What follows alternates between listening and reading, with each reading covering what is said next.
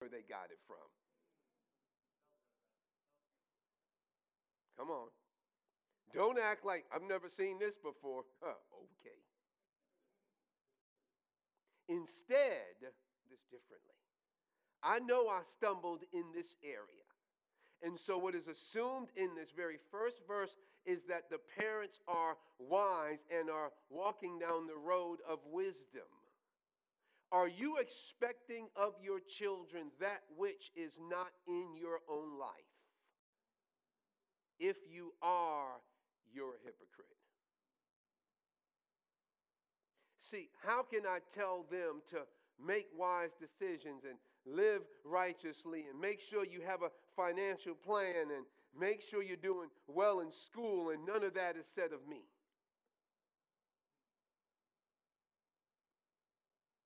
And so he says, understand this well.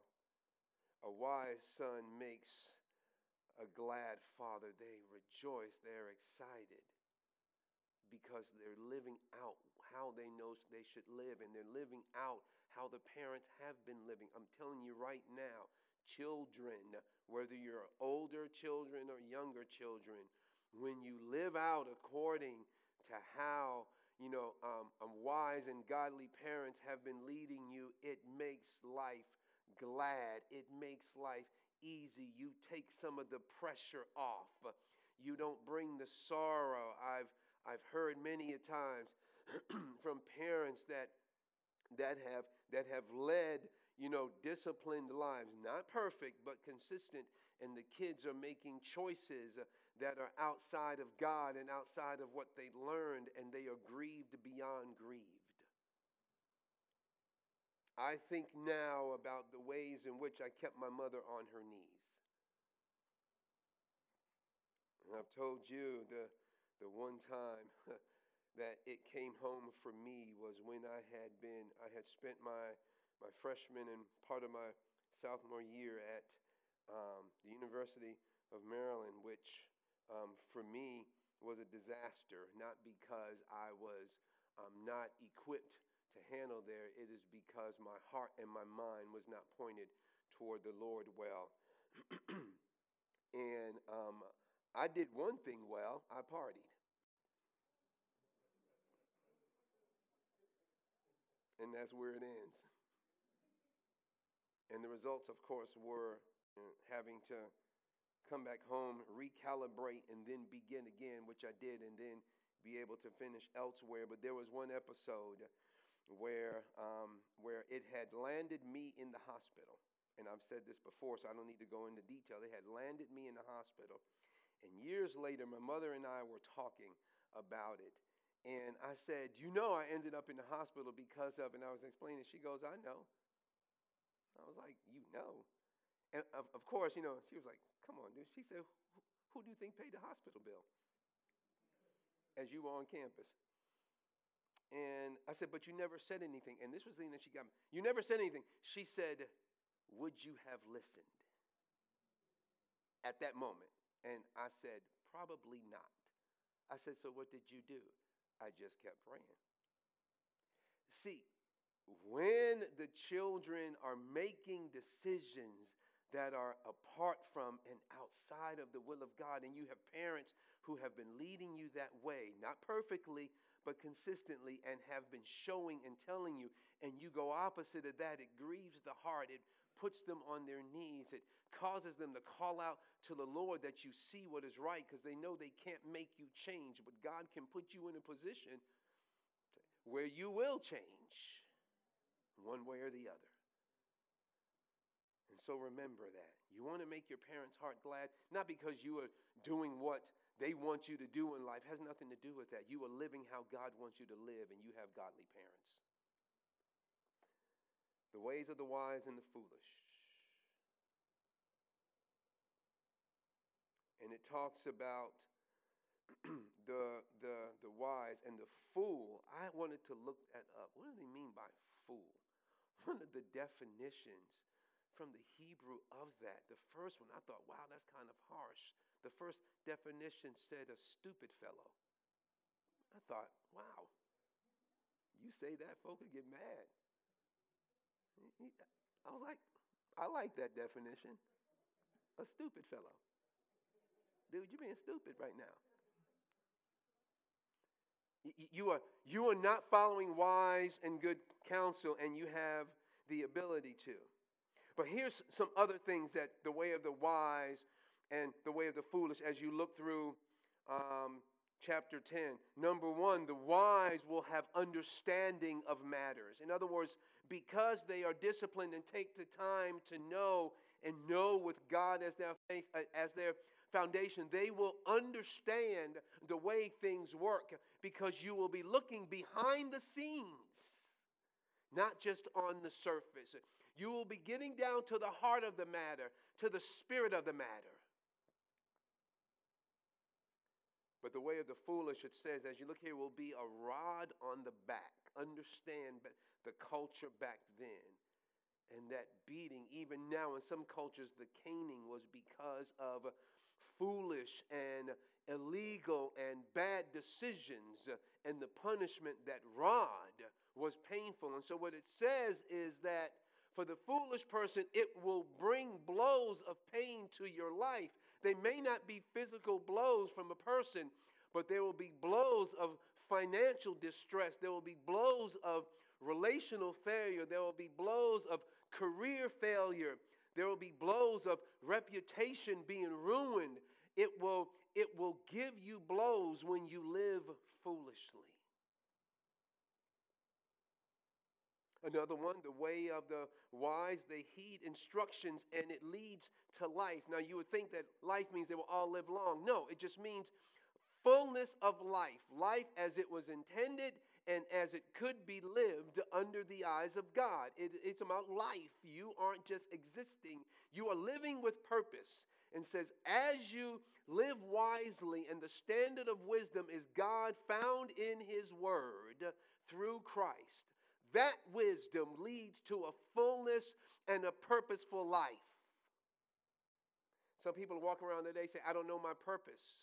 Part of it is because your relationship with God is a little hindered right now. You may not even have one. And so trying to find purpose outside of God is a useless pursuit. Oh, you'll find some things to do, but that sense of purpose and direction about your life is not there. But also, so then the way of the fool doesn't just affect you. When you look at chapter 10, it says it leads others astray. See, your ways, especially parents, leaders, pastors, whomever you are, where you are an influencer, your wisdom or your foolishness can lead people astray or lead them in the right way. How are you leading and where are you leading people to?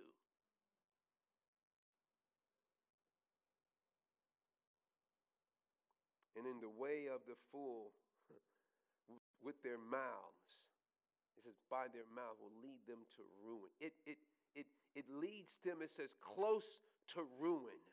What does it mean? That because of the foolishness of the heart, which comes out through the mouth, which shows in a lifestyle, it can lead to ruin. And when we think ruin, we think financial. Now, you may be doing it well financially. You may be handling business. But other parts of your life are headed into ruin. You can't manage your family. No one respects you. You have no influence over others that you should. When people see you coming, they don't rejoice. They moan. So the ways of the wise and the foolish, the ways of the righteous and the wicked, these I'm going to hit just a little faster because there are several as we look through. The ways of the righteous and of the wicked. And in your Bible, you will see it everywhere where you see righteous versus wicked. Here are the results of righteous living. One, it delivers you from the ways that leads to death. It doesn't say you won't die because we know everyone will. It's not saying that. It said, okay, untimely death, right? It can keep you from, but also from killing the different things in your life that God wants life brought to. Your foolish ways can kill an education. I almost did that as I went with the wrong heart and the wrong purpose, and the Lord recalibrated me. It can kill a relationship.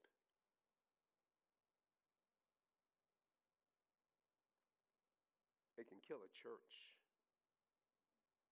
and a local fellowship. Ways of death.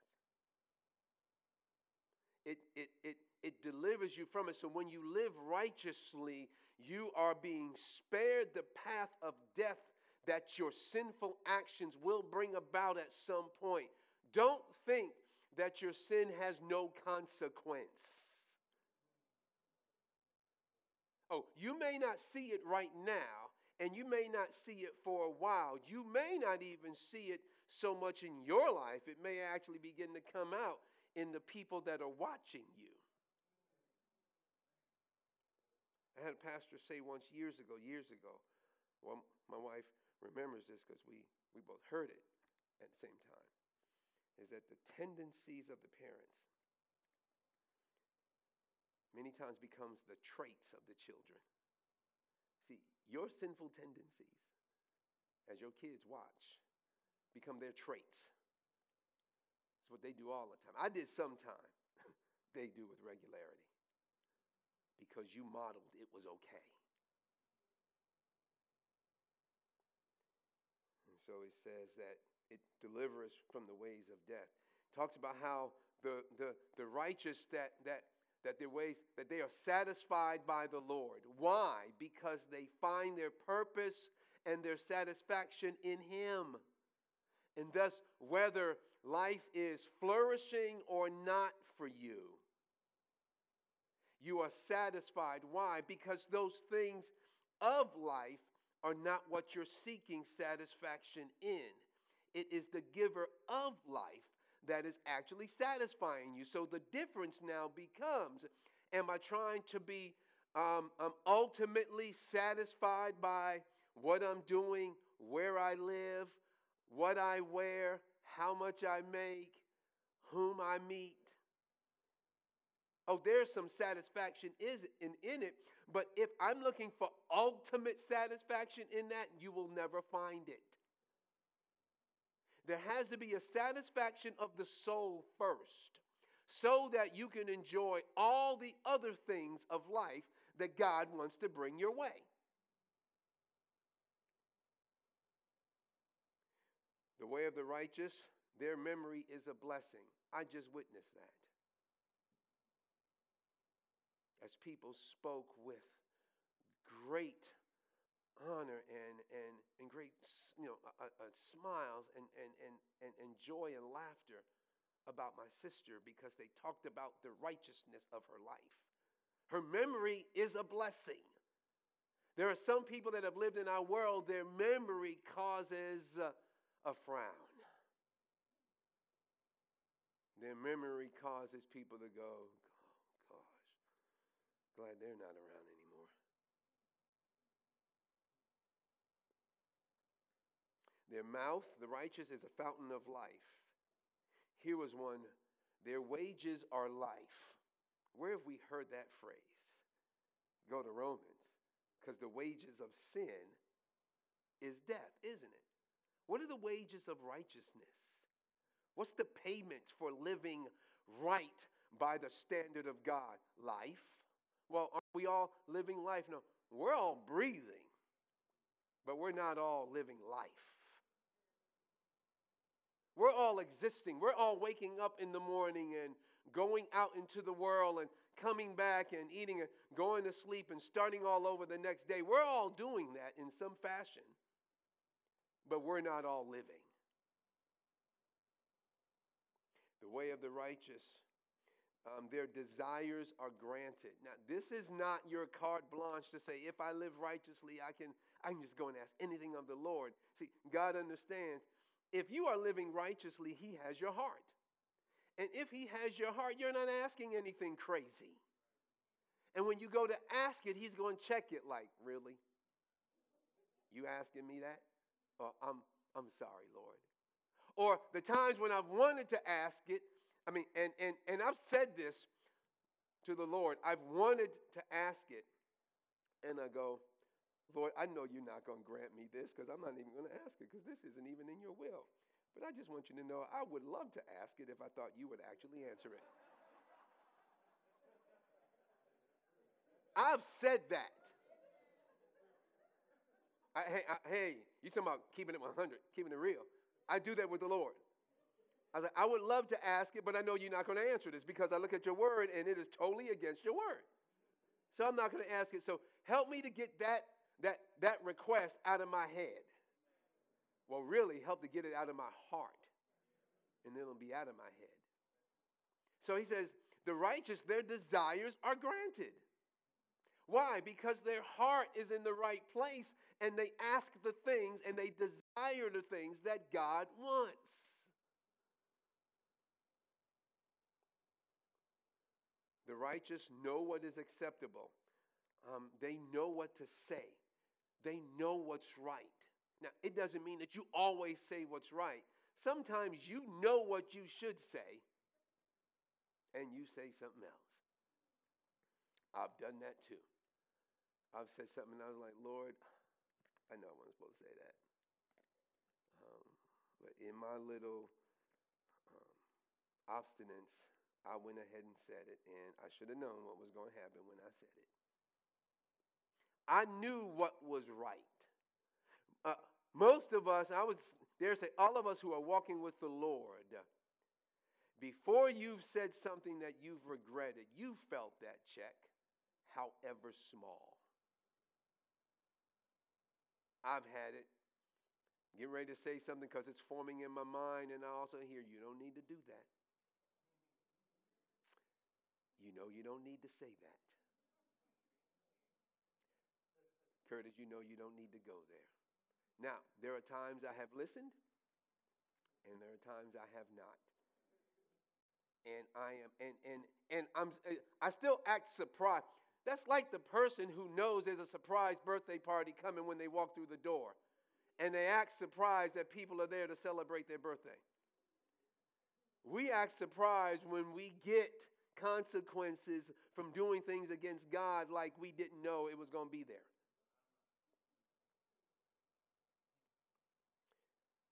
The way of the wise, they are established forever. I like that. That is foundational. You are established. And I love that, forever. That's not just here on this planet.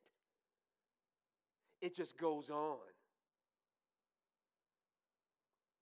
And the last one that I'm going to use, it says that their hope brings joy. What does it mean? What they expect and what they hope for makes their heart joyful because it's a good hope. Let me go quickly into some of the ones of the wicked. Treasures that they gain through wickedness do not profit. Now, what does that mean? No, they may be making a boatload of money, but what does it profit? Ooh, we heard a verse like that, didn't we? What does it profit a man or woman if they gain the whole world but lose their soul?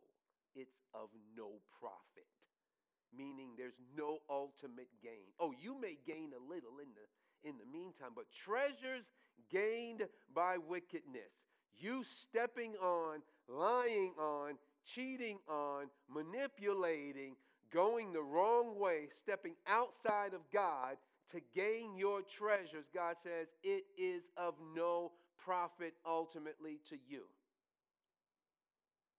And so, in essence, don't pursue it. Their cravings are never satisfied. The scripture says that he thwarts the cravings. In other words, you can never have enough. And we see it. You can never have enough. I sat next to years ago, I was still living in New York, and I was going to the barber shop, the guy who had been cutting my hair for since I was getting haircuts, and was still going to him. I think I'm now in my late 20s, and I'm sitting in this barbershop is a hole-in-the-wall place, but the guy was great. And I'm sitting next to these two guys. I remember this conversation forever because it just scared the life out of me. It was when the crack epidemic first hit in the U.S., and our cities were hit even harder. And I was living in Brooklyn still. And I sat there, and they started talking. And, yes, I was in their business because they were talking loud enough that I could hear them. And so I'm just like, okay. And one guy had tried crack and was talking to the other guy. And he was talking out of this both fear and gladness that he recovered. And he goes, it was like, man, he said, I tried that.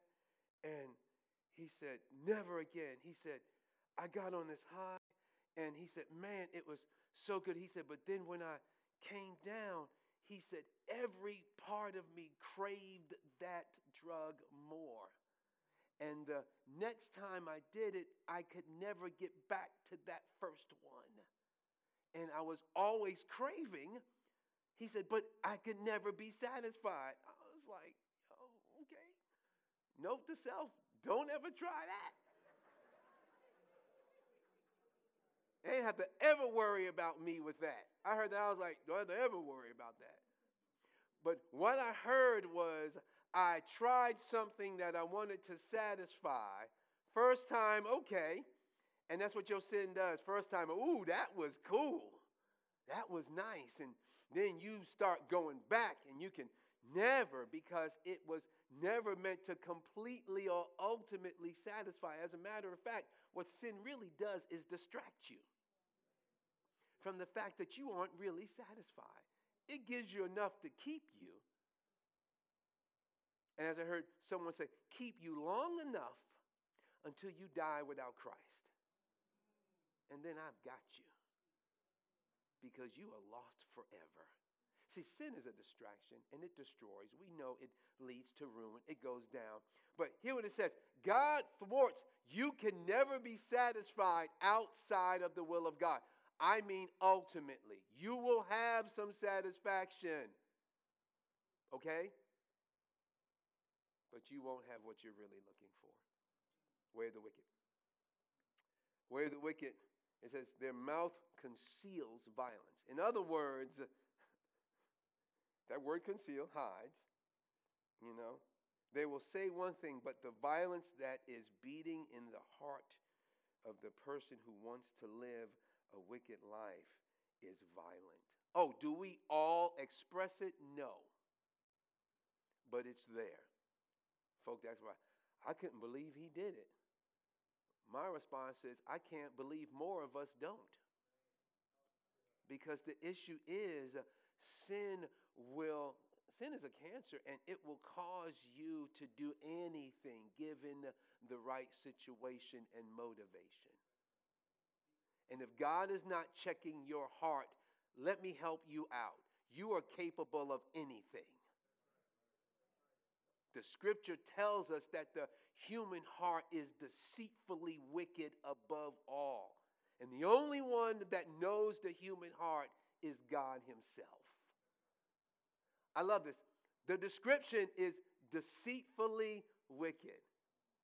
See, we hear that and we think, wow, that sounds awful. No, listen to those two words. Deceitful means it'll fool you. Make you think it's one thing and it's another. Make you think it's for you when it's not. Make you think it is joyful when it's hatred. So it is deceitfully, not just wicked where it won't even let you know. No, not it won't let you know. It's trying to fool you. And that's the human heart. And so while you think, can we all just get along? No, we all need Jesus. Because he's the one that's going to change and shape the heart. Expose those areas that are not like him and begin to show you what you need to see. Way of the righteous and the wicked. I'm going to get ready to end because we're going to finish this next week. Because we're going to go, and I don't want to cut this one short. It says, the heart of the wicked is of little worth. Now, wow, that sounds like harsh. In other words, it brings no true and real value to your life and the lives of others around you. Oh, you think you're the man or the woman, and you so educated and you so financially set. He says your heart is of little worth when it is steeped in and pointed toward and down the road of wickedness. And that wickedness, again, is sinfully living apart from God, your own way. God says it's of little worth to help you and those around. And then it says, the way of the wicked, their expectations will die. That should be very sobering to you and me. What does he mean? That which we're expecting, or we're expecting our sinful choices and our own ways to produce, won't. He's just telling you, it won't. You will get to the end and will go, that is not how I wanted to live my life. I did not expect this. This is not how I wanted it to end. I didn't expect to feel like this after living like this. It says your expectations will die. It's a warning.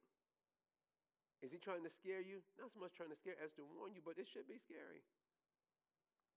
He's saying, if you choose to live righteously, here's what you can expect. And we like to stop right there. Why? Because we don't want to hear the other side. You ain't got to tell me all that. Yeah, I do. You need to hear both sides of it. If you don't, here's what you need to know too. So you have both sides of the matter. Because there will be sometimes on the outside, it will look as if those that are choosing to live outside and apart from God are doing it. They are living it. Man, they are just enjoying. And God says, you don't see what I see. You don't know what I know. As a matter of fact, they don't know what I know. They don't know what's coming down the line. The psalmist says, don't fret yourself because of evildoers. Don't get worked up. I've been in that position. And I've been wanting to live right. And I'm looking at those around me that are living all kind of wrong. And I'm going, but God, they seem to be doing it. They seem to be getting what they want. They seem to be succeeding. And all these people around them that are pushing and egging them on. Why not just go do them? David said, boy, my feet almost slipped when I saw how the ungodly were seemingly succeeding. What does he mean by slip? He was like, I started tripping. I was like, yo, how are they living like that and getting all that? And he was like, maybe I should start living like that. That's what he means. I almost slipped off the right way. And here's what he says, and I want every last one of you and me as well this is a great answer for that. He said, then I saw their end. Don't look in the moment of what they're doing. Look to where it is leading and what will happen if they continue living like that. See, because in the moment, anything looks good. In the moment, everything seems like it's going to lead to that which I want in the moment. And that's why I tell you, people say, live in the moment. No, you can enjoy the moment, but you living in the moment, you're going to get some consequences in a moment that you didn't want. See, here's his point.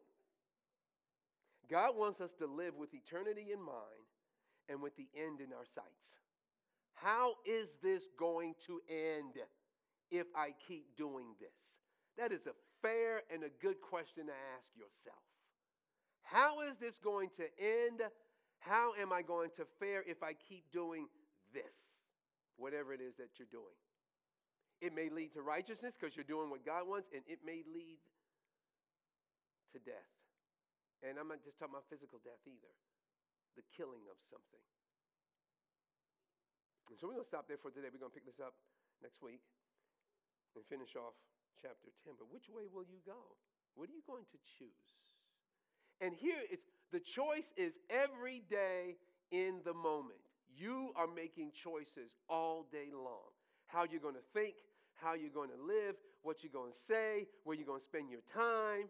You are making choices all day long. And sometimes making no choice is a choice. And God says, boy, there's so much in life that I have in store for you if you would just live righteously. But then as the good God he is, he says, but I got to warn you, if you live wickedly, if you live against me, here's what you can expect. I love that today that God gives every last one of us an opportunity to live for him and by his ways. And when you make that choice, you can expect God to satisfy you, to reward you, to bring you through the troubles. He's not saying that you won't experience trouble. There's nothing in here that says that.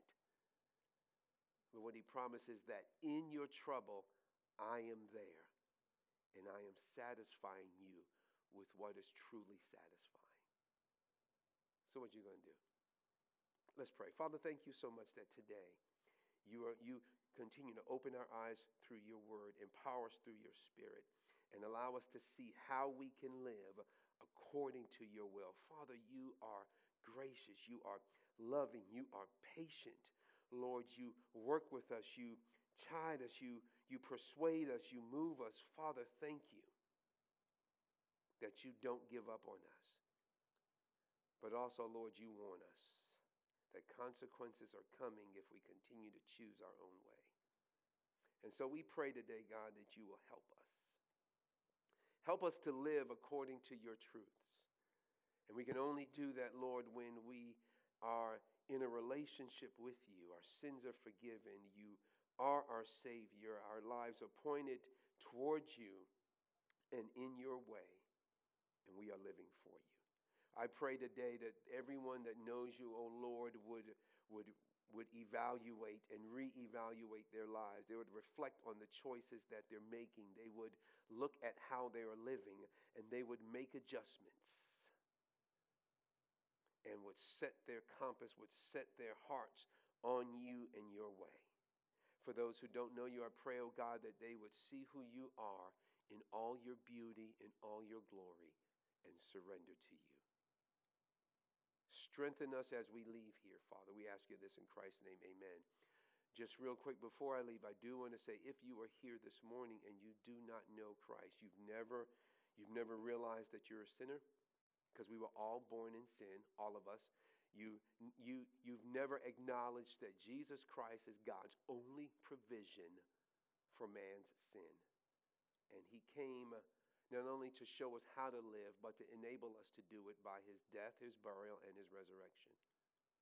And as you believe and embrace that, and asking for the forgiveness of your sins, that you are born into God's family and begin that relationship with him. If you've not done that, you can today. And I ask you that if you were here, that you can surely come up and see me after service, and one of the people that you see around here that are actually helping out, that indeed you would talk to us, and we would love to lead you in how you can start life in Christ anew. If you are a believer, can I ask you to go home and do some reflection and be honest with yourself? God already knows. It isn't anything new to him.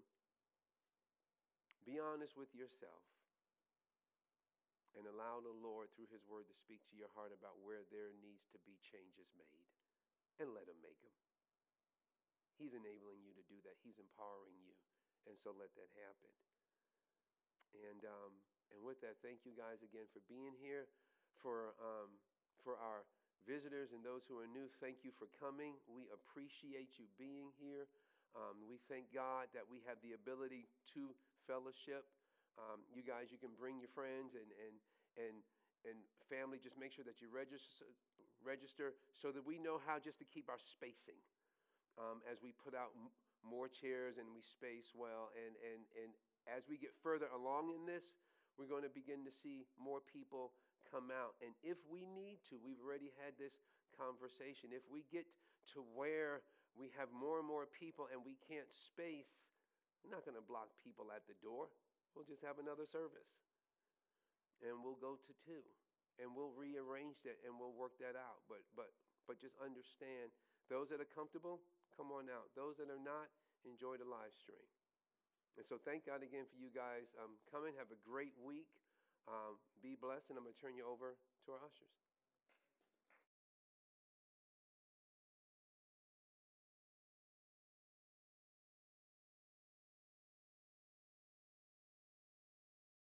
To see everybody. We still got people we haven't seen in a while, so thank you very much. Good to see you. As we dismiss, we ask that you gather your things and stand. We'll have these two rows head to the back. These two rows head out this door. Have a great week, everyone.